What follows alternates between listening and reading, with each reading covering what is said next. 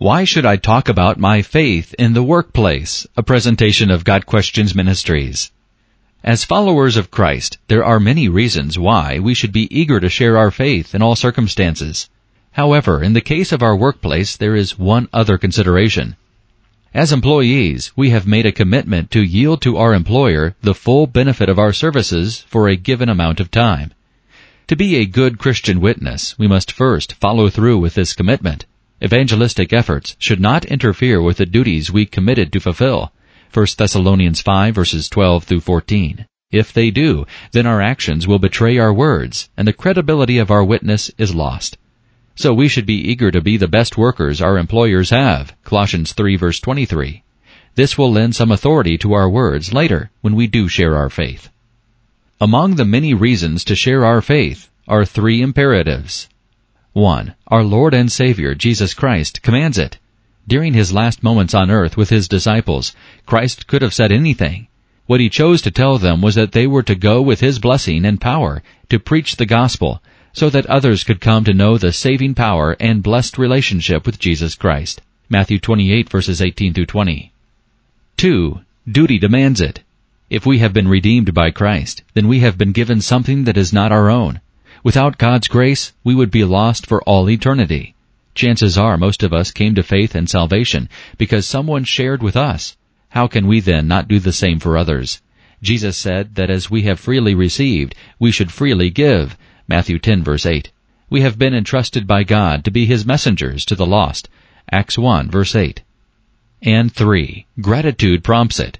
An attitude of heartfelt gratitude is one of the many things that mark a true believer in Jesus Christ.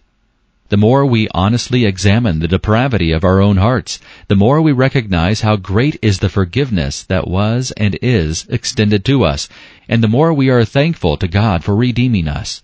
This thankfulness expresses itself in giving him credit for what he has done for us, that which we could not do for ourselves.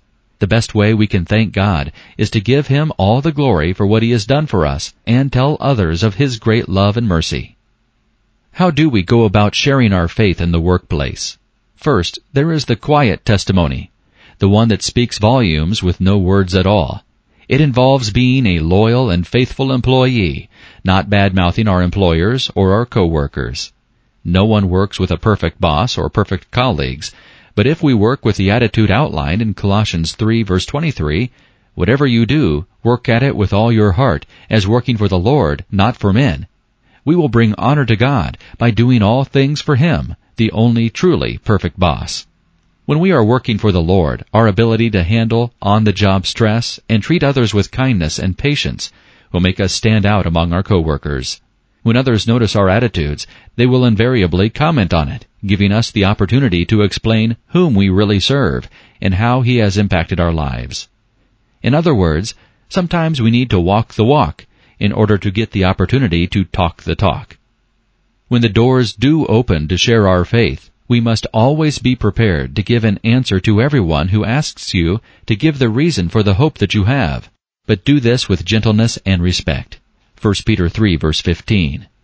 This means being diligent about our Bible study in preparation for those open doors. If we let the Word of God dwell in us richly in all wisdom, Colossians 3 verse 16, we will always be ready.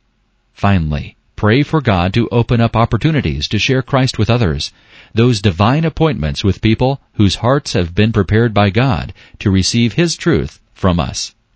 This has been a presentation of Got Questions Ministries, www.gotquestions.org.